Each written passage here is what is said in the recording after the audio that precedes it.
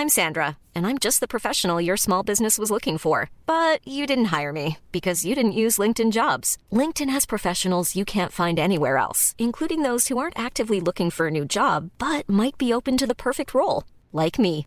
In a given month, over 70% of LinkedIn users don't visit other leading job sites. So if you're not looking on LinkedIn, you'll miss out on great candidates like Sandra. Start hiring professionals like a professional. Post your free job on linkedin.com/people today.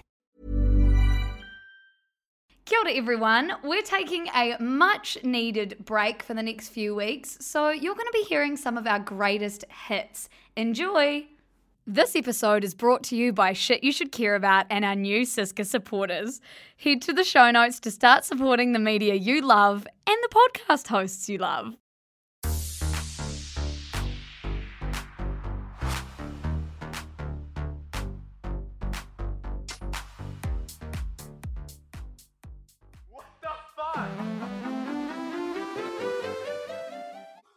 Kia ora everyone, and welcome to another episode of The Shit Show.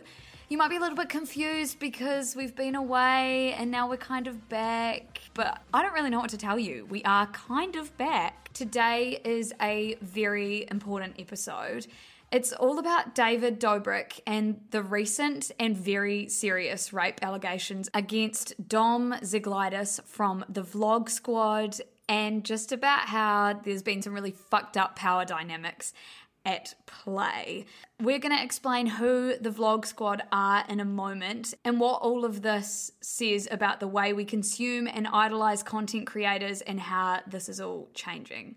So first of all, I want to make it known that, one, I have done all the research for this, so Liv is here for me to explain too. I've consumed a little bit of media around it, not in terms of researching for this episode. So Lucy is going to explain it to me properly, which I'm really excited for because I found it really hard to get to grips with. And a lot of people have been, but it's a really important thing that we need to talk about because it says so much about the influencer economy, the creator economy, and just all this weird internet shit that we're kind of involved in, and it's just something that's really important for us to talk about. We also do want to make it known first, straight off the bat, that we believe and support any victims of sexual assault, any survivors who might be listening, and we really want this to be a content warning. We will be detailing the allegations and what the woman who's come forward against Dom from the Vlog Squad actually went through. So if at any point you need to stop, that's absolutely fine. We know that this is a very heavy topic and we're in no way defending these actions at all. We are just explaining what happened. I want to start off by saying that this isn't a scandal. Like, this is a serious crime. This is an issue, and I really think when people say it's a scandal or it's an expose or whatever, it's not. It's a crime. Yeah, that's really lightening the subject matter, which we do not want to do here. No. So this is all about power imbalances and the normalization of YouTubers or influencers getting shit wrong, but their career never being impacted, or why people have been so scared to talk about David Dobrik and the machine that is the Vlog Squad. There's some really important things that we need to touch on, and it's so much more than just a scandal. So I think we should start from the very start, Liv. I think we should talk about who David Dobrik is, because a lot of people don't know. So David Dobrik became famous through Vine? Through Vine. So he is now 24. He is known for posting on YouTube these vlogs that are 4 minutes and 20 seconds. Sorry, but I just cannot believe he's 24. Like, he seems to have been around for fucking decades. I mean, anyone that's our age or younger, I'd say, knows who David Dobrik is. He is one of the most famous YouTubers, creators, whatever you want to call him, of our time. He's an OG. He is. He's an OG. He's gained almost 19 million subscribers since joining YouTube in 2015. And what's interesting about David Dobrik is he seems to have traversed from being an influencer YouTuber to being an actual fucking celebrity. The Wall Street Journal just said that he is Gen Z's Jimmy Fallon. He really wants to be a late night talk show host. He's won Kids' Choice Awards, Teen Choice Awards. He's been on Disney Channel, on Discovery Channel. You know, he has traversed from being a creator to being what we know as a traditional celebrity. I think it's so interesting because what we consider a celebrity now is so, so different. We grew up with Hannah Montana, Selena Gomez, whereas people are now growing up with the D'Amelio sisters. Yeah, people that are forced to show every single part of their lives. Yes, the private and the public. The spheres are just... They've just blurred. So David is one of the biggest examples of that. He is known for being very giving. He's known for giving away Teslas, for being funded by brands to give away these big, extravagant prizes. He's also known for giving money away to his hometown friends. He looks after his hometown friends. He's been known as a very generous... Just like strangers on the street as well. And yeah. like he just, in his vlogs, goes down, hands them out cash, hands them out new laptops, whatever. It's what he's known for. He's very generous. And brands have really tapped into that, and they loved being associated with him. He was also known as like the YouTube golden boy. He had done no wrong. Him and the Vlog Squad were just seemingly untouchable. I mean, like, he has a baby face, and I think it really works in his favor. It really does. He's this sort of approachable, nice boy of the internet. Exactly. So you might be wondering, who are the Vlog Squad? Like, what is the Vlog Squad? Yeah, because how did the Vlog Squad come together? Were they Viners? Yes, so a lot of them were Viners. The Vlog Squad is like David's group of friends. It's like his posse, and it's kind of been assembled by Dobrik. It's like a group of creators / friends that all get together and make content together. But like, you're winning if you're in one of David's vlogs. That's the goal. If you're in the Vlog Squad, you want to be in David's vlogs. So you want to do the craziest shit possible to get your airtime. Exactly. So David basically does all these comedic skits or just really crazy shit, and he gets his friends to be involved and to do it, and they will say yes because they want their platforms to grow. Because if you're in one of David's vlogs and you're part of the Vlog Squad, by association, your platform's going to grow because everyone wants to be in David's vlogs. And that's so extreme. They are very... That's what draws people to his vlogs, is the fact that they are like crashing cars, they're setting shit on fire, literally like the most giving away Teslas, crazy stuff that you can imagine. Exactly. But I think with the Vlog Squad, it kind of operates like a toxic workplace. You're scared to say no because you'll stop being put in videos, and then your platform is going to be fucked. And so your career is going to suffer if you say no to doing this crazy shit. There's so many implications with being in these vlogs, and you've got a lot to lose, I guess, if you're part of the Vlog Squad and you're not getting airtime. Exactly. So I think the risk of being excluded from the vlogs is what makes people stay silent and say yes to doing things that usually they wouldn't say yes to. Now, another part of the whole Vlog Squad machine is that for a lot of these bits that they do, they need extras. And so everyone wants to be in the vlogs. They are the most famous things on YouTube. And so if you get a message or a text or you reply to some Instagram call out for extras for the Vlog Squad, you want to do it. You want to be in it. So extras are a big part of it as well. And the thing is, with extras, it's not a paid thing. It's just like you want to be part of it, so you'll say yes. It's probably helpful as well if we mention some of the members of the Vlog Squad. So there's a guy called Todd, a guy called Jeff, Natalie, who is David's assistant, but has become kind of an influencer of her own right. And then, Luce, was there all of that drama with David Dobrik and Natalie? Are they a thing? Aren't they a thing? Yeah, so Natalie's actually dating Todd. Oh. Yeah, so they're not a thing, but they definitely played that up and for Todd the cameras. Was dating the blonde girl? Yeah, Corinna, who was a member. So lots of members have come in and out. There's also Dom Zaglaitis, who we're going to really focus on because he's the one that the allegations have been made against.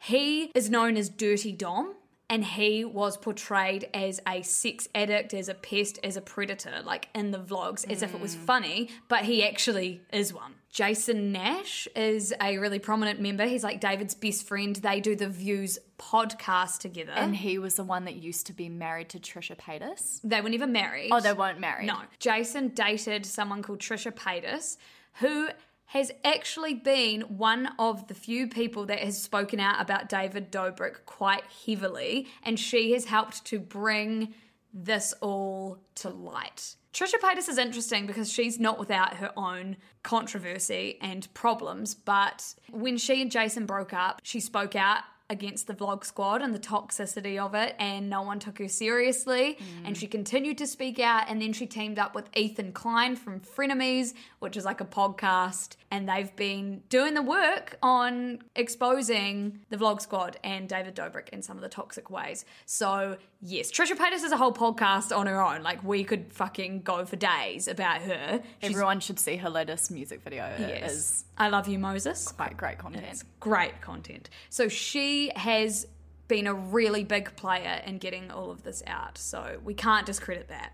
Before we actually get into why we are sitting down here today and all the fallout that has come from these rape allegations, I think it is important that we say that people have come out against the Vlog Squad and David Dobrik before. They've just largely been silenced or dealt with in private, or videos have been deleted.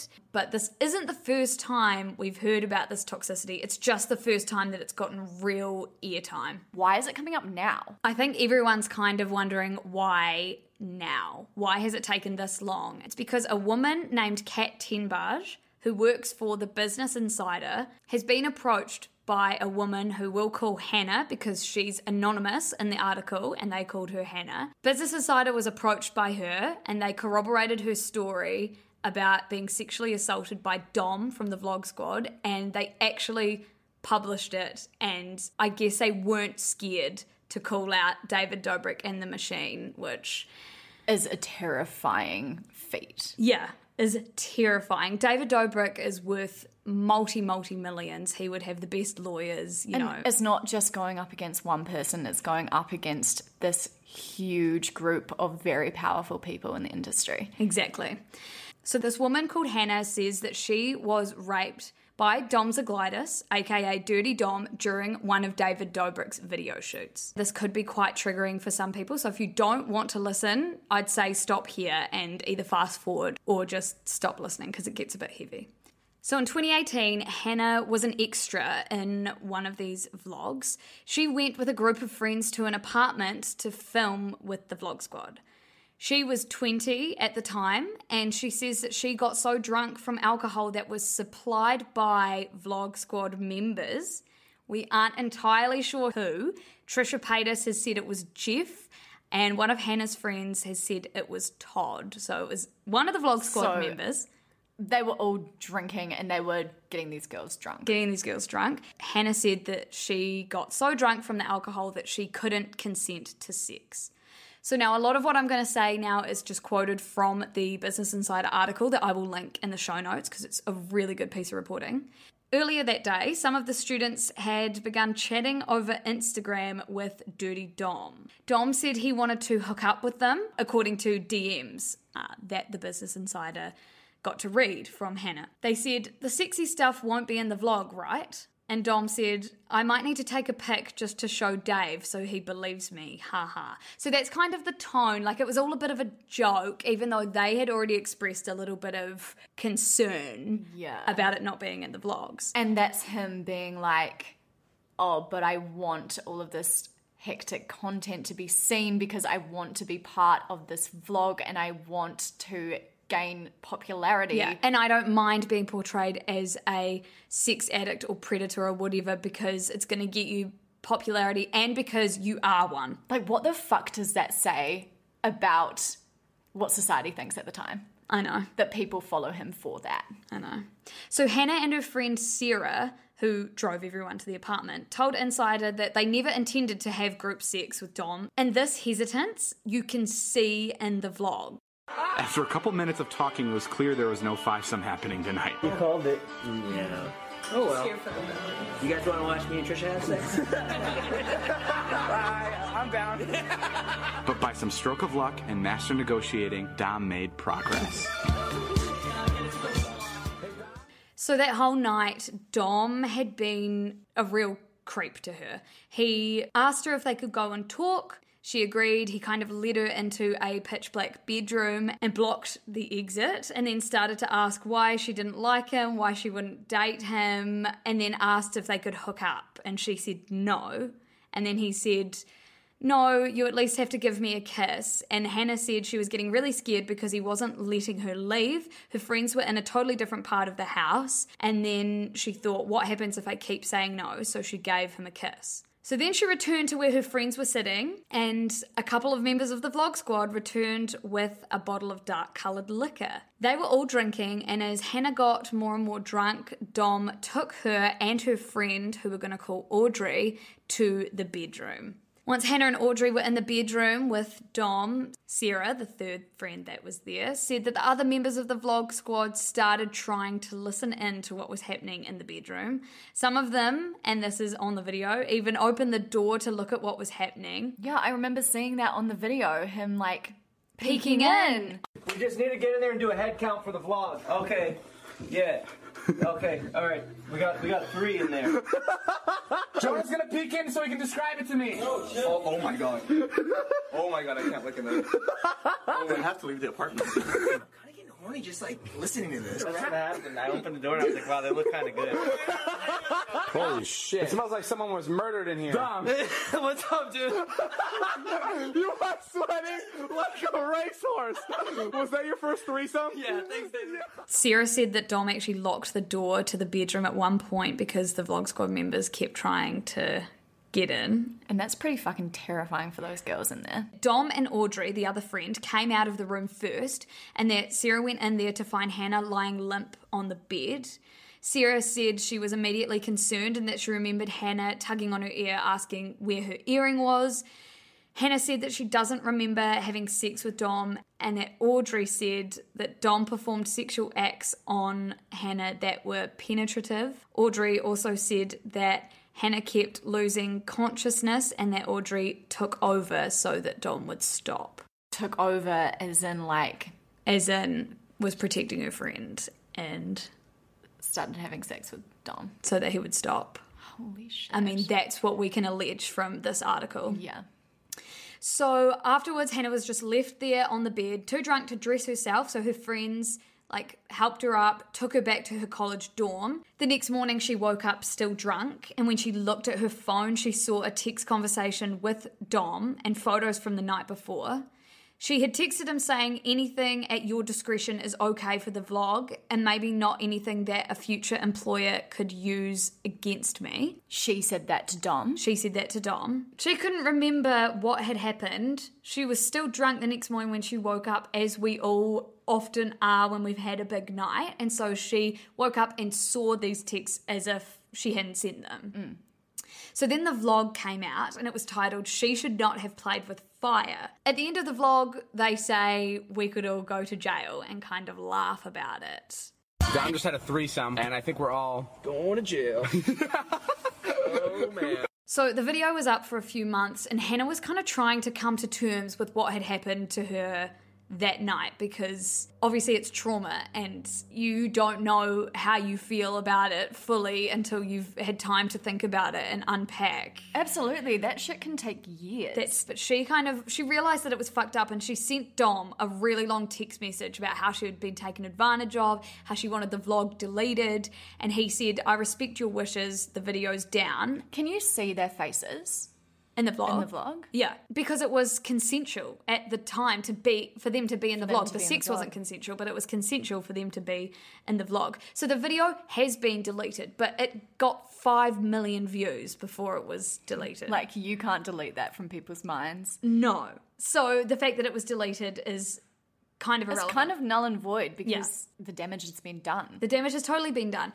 And so an interesting part of this whole story is that Hannah looked into the laws in California about rape, and she decided not to press charges because when you're drunk and, you know, there's not many people there that can fight for you. The justice system is not in your favour. No, it's not in your favour. And so she isn't pressing charges, even though this is a fucking criminal offence, which is because why... she's going to have to relive that trauma over and over and over again in front of the court. So Like, who the fuck actually wants to do that? No, and especially not when you're coming up against people like this, which you shouldn't be scared of, and it shouldn't stop you from speaking your truth. And I'm really proud that Hannah came out and did this article with Kat. Yeah, at least she sort of found another way to get some sort of compensation.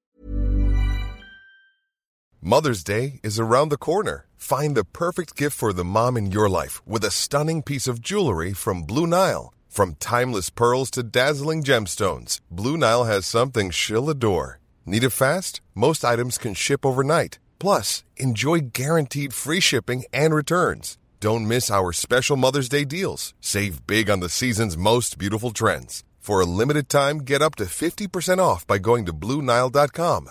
That's BlueNile.com. Yeah. So here is an ad for us by us. I want to have a super quick chat to you all about Siska supporters. This is the new way that you can support what we do here at Shit You Should Care About. Because right now, we're in a studio, which costs money to hire, with an audio engineer who we've got to pay, and every week we're researching, scripting, and hosting this thing for you, all which takes time, resources, and it costs money. You'll also notice that we're using valuable advertising space here, space which we often leave empty because we want to make sure that we're only partnering with the best and most vibey people. So for all of these reasons, we need your support to keep doing what we do. So please, if you have $1 or if you have $100, consider becoming a Siska supporter so that we can keep doing this for you. The link is in the show notes. We love you so much. Bye. Even though David himself wasn't the person who the rape case was against, he was the one who gave it the platform. He was the one that created this culture, that this was the sort of content that people wanted to watch. How was this not like, holy shit, we can never show this to the world because we'll be severely implicated? That is mind-blowing. It's because everyone, probably me included, is groomed to just want this content and accept this content and see it as a norm. Off the back of this story coming out, David has released a few apology videos, and this is the next part of this conversation that I think we need to dive into, because there is a template for apology videos on YouTube. Pretty much every YouTuber these days has had to do an apology video, and that is because they film so much of their lives that, of course, there are things that are going to happen that they need to apologize for. So do you mean that there is a literal template that their PR team is that's using? my theory, because every single YouTuber is in the studio alone. They're wearing something black. There's no makeup. They're kind of teary-eyed and look like they haven't slept. So yes, there is a template that they subscribe to, and David was no different. So he released his first video, which was not well received at all. Because it was the shittest video ever. Yeah, it was really not authentic. He released it on his podcast channel Views, which only has around 1 million followers, instead of uploading it to his main channel, which has 18.5 million, or even his second channel, which has 8.6 million. It's like he didn't want people to see him apologizing. It's like he didn't think it was a big enough issue to put it on his main channel. And also because people still only apologize when something is out in the public. They don't do it off their own bat. So he was still trying to keep this a little bit undercover. It's the whole thing of like, if you apologize for it, it's going to bring more people's attention to it. You brought 5 million people's attention to a sexual assault. Exactly. So you should be bringing fucking 18.5 or whatever your massive following is to your apology for that. I'll put some sound bites of what he said in it here. Hey guys, it's David. I want to come on here real quick and address some conversations that have been going on the internet.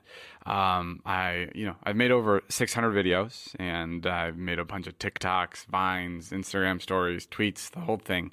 And I'm obsessed with what I do. I love being able to make people happy for a living, and that's all that I want to do. That being said, consent is something that's super, super important to me. Whether I'm shooting with a friend or shooting with a stranger, I always make sure that whatever the video I'm putting out, I have the approval from that person. And I also acknowledge that there's times where a person can change their mind and they decide that they no longer want to be associated. They no longer want to be in the video that I'm putting up. And then I'll take the video down. And there's also been moments where I've looked back on videos and I realize that these don't represent me anymore and they're hurtful to other people. And I don't want them up because I've grown, as a content creator and as a person, and I don't agree with some of the videos I've posted.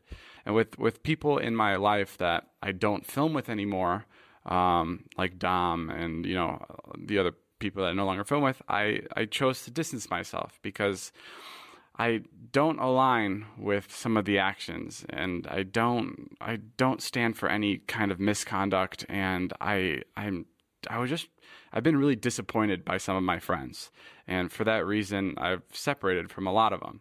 I think with any video I make, my main purpose is to make people happy and inspire people, and I never want anything to get in the way of that. And I'm sorry if I've let you down, and things like that won't happen again. And I learned from my mistakes, and I also believe that actions speak a lot louder than words.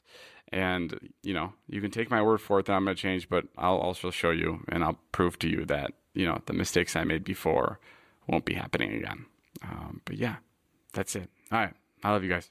I'll see you later. I mean, yeah, he said that he has distanced himself from Dom. And to be fair to David, before all of this came out, there had been years that Dom hadn't been in the videos because David didn't align or agree with how he acted, even though there was a time where he perpetuated that.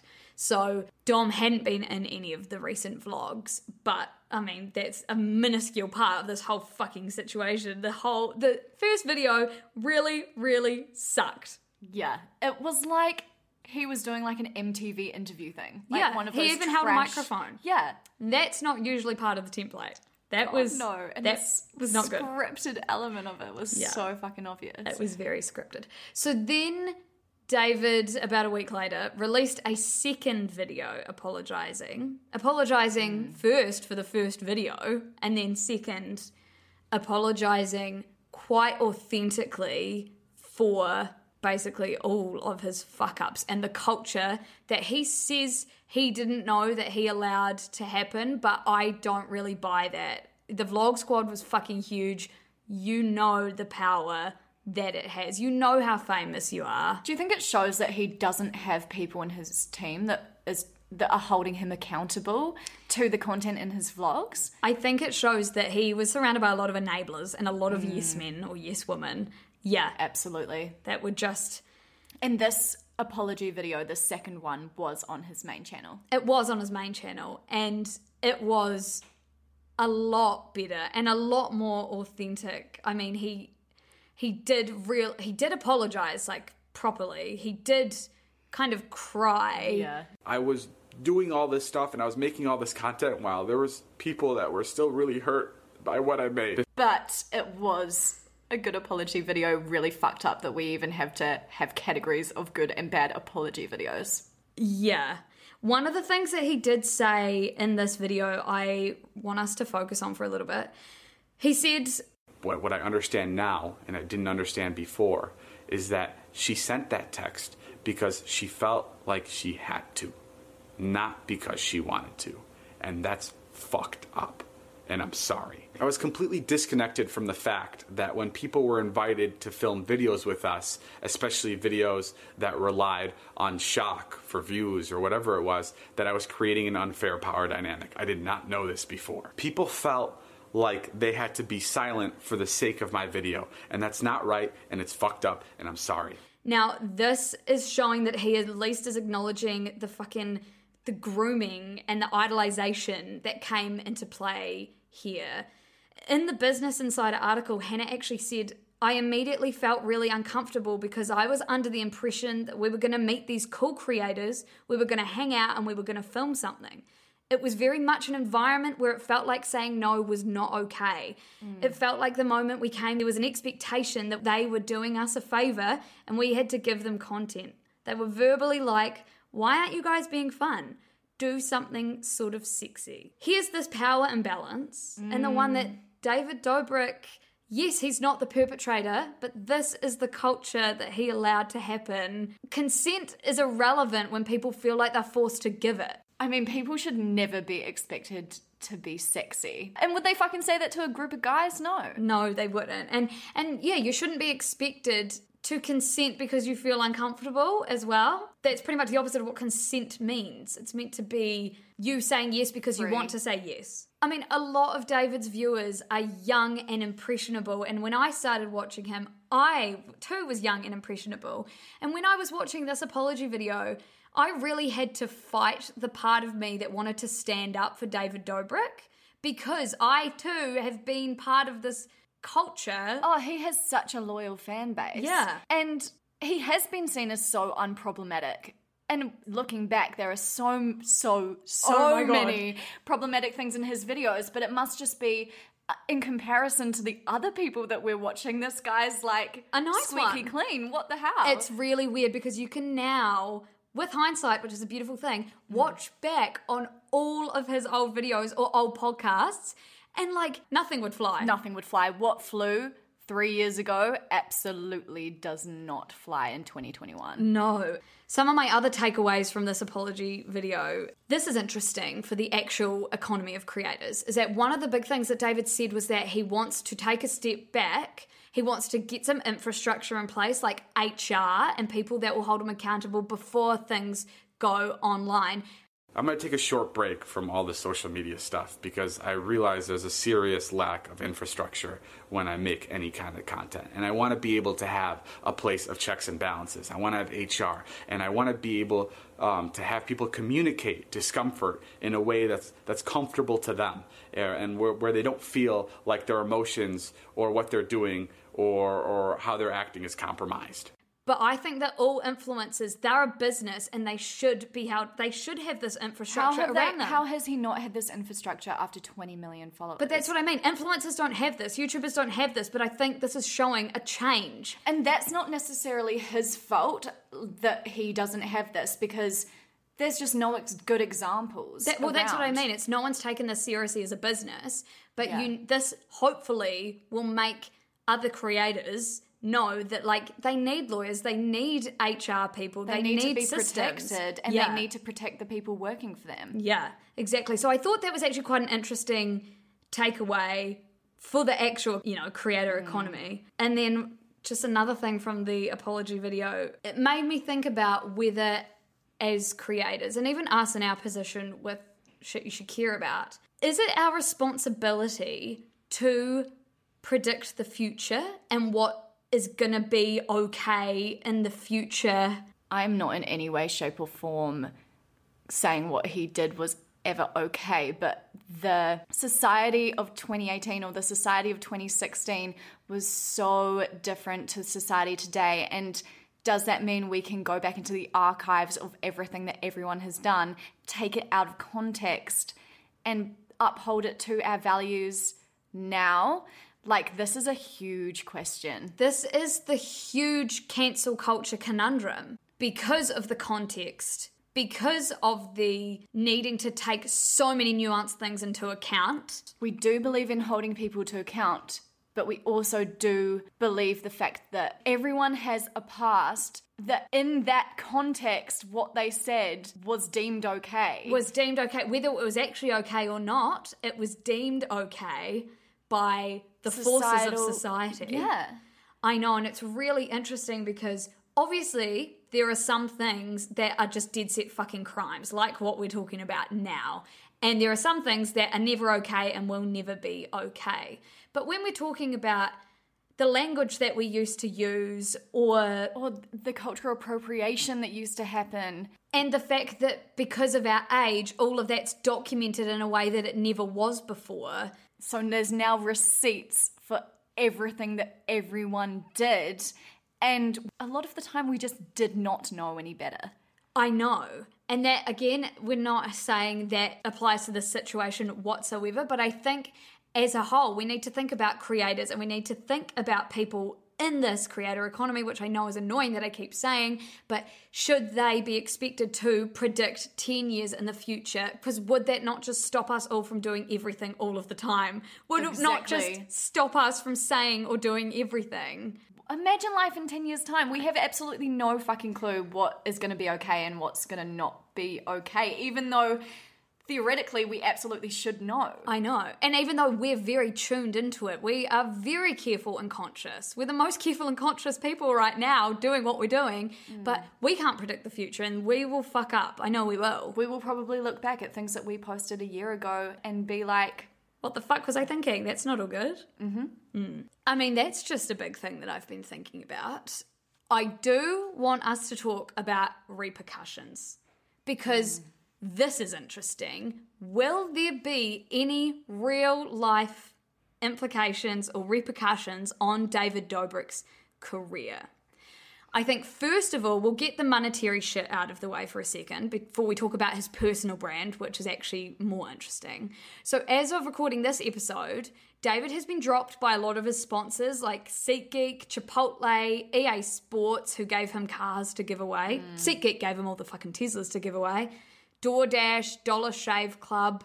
YouTube has even come out and demonetized his videos and Dom's videos temporarily, which YouTube doesn't often come in and take a stand, especially not against Golden Boy David Dobrik. But they had a responsibility, and I think that's the right thing to do. David has also been forced to step down, or when I say been forced, he's decided to step down from the app he co-founded and launched in quarantine called Dispo. Dispo's like Instagram, but you have to wait for 24 hours for your disposable camera-esque photos to pop up. Oh, right. They've just finished their first round of raising capital, and big investors that have invested in the app have actually stepped away and said that they won't be making any income from this app, and they've really distanced themselves, which is actually really unheard of because usually these two spheres are very separate, kind of venture capitalists and influencers, and what they do in their personal lives are usually separate. Stays in their personal lives. But now we're seeing this big rise in like YouTubers and creators wanting to get into this VC, venture capital world. Even Jake Paul's just launched a fund. Like there's all this weird merging of the worlds, and the fact that David Dobrik's personal life has affected an app that he raised investment for is really interesting. It sounds nerdy, but it's interesting. No, but it is interesting because it says a lot about society right now and how much we take into account people's private lives. I know. You can no longer be good at what you do as a job and be a shit person. No. So in terms of David's personal brand, I don't know how much of a difference this whole story is going to have on his career. Because again, it feels like YouTubers have a formula. They have a huge platform and they publicize a lot of their life, sometimes all of their life, and then at some point or another they fuck up and then they have to apologize. So they film a video apologizing, they stay silent for a while, and then they come back. They always come back and talk about how they're going to do better. And so I just want us to all think about Logan Paul for a second. So for those that don't know, Logan Paul is a fucking huge YouTube creator. He went to Japan a few years ago and filmed a literal dead body in a Japanese suicide forest. And he faced huge, like the biggest fallout we've ever seen, of course, because this is something that you couldn't imagine anyone fucking ever doing or thinking it was okay. He took some time off. He came back and now his platform has been catapulted into this huge platform, bigger than we could ever imagine. He's thrived off the back of this disgusting thing that he did. It's like the hyperbolization of no press is bad press. It is, and we are the ones that allow these platforms to come back. Even by us doing this podcast. I know. In a sense. I know, and we need to at least have smart conversations and about why. critically think about these things. The horrible thing is that because we're so used to seeing people fuck up and then apologize, and it's such a huge part of the YouTube culture that we love and that we consume, we start to equate all these apologies or misdeeds as having the same impact, despite the fact that many of these misdeeds are actually crimes. Now, I want to quote Rebecca Jennings from Vox right now because she put this much better than I can. She said, "These kinds of quasi-cancellations happen on an almost daily basis. And one thing I've noticed more of is that the more people who get cancelled, the less meaning any of these supposed cancellations have. What we lose then is the magnitude of their misdeeds. A YouTuber having an offensive joke a decade ago shouldn't rise to the same level as, say, soliciting minors for sex, but we'll still be talking about them in the same breath." It's like you see two YouTube videos side by side, one of them's for a word and one of them's for sexual assault, and because we're so used to consuming them together, we are going to allow both of these creators to come back from it as if they'd both just said a bad word. Do you know what I mean? That's such a good point. And that is really scary because then that's on us to decide what is actually cancelable and what is, should just Come be back fromable. It shouldn't be up to us, but then who the fuck's it up to? Because we're all our free agents and we all love free speech and, we'll have it when it works for us. Exactly. But when we have to make these hard decisions, it's like, why is it up to us to decide? Because David Dobrik has so many people that love him. Mm-hmm. I almost feel like no matter what he did, he will come back. So do I. And pretty much most creators that have to go through the cycle of fucking up, apologizing, taking time off and coming back, come back stronger than ever. I mean, James Charles, who we're not even going to dive into, has had so many allegations against him. Allegation after allegation. He keeps coming back. And I don't have the answers. The only thing that I can kind of propose is that we follow these YouTubers for the dramas and the scandals. And so when they go through, it's just like a big version of the content they film, like their own scandal. It's just like this big version and we love it. As long as the subscribers are being entertained, we just keep them having their platforms. How many views did the apology video get? Probably way more than his normal videos. No, that's the thing. They always do. It's fucking insane. So I really think that David Dobrik, yes, he'll take some time off, and he probably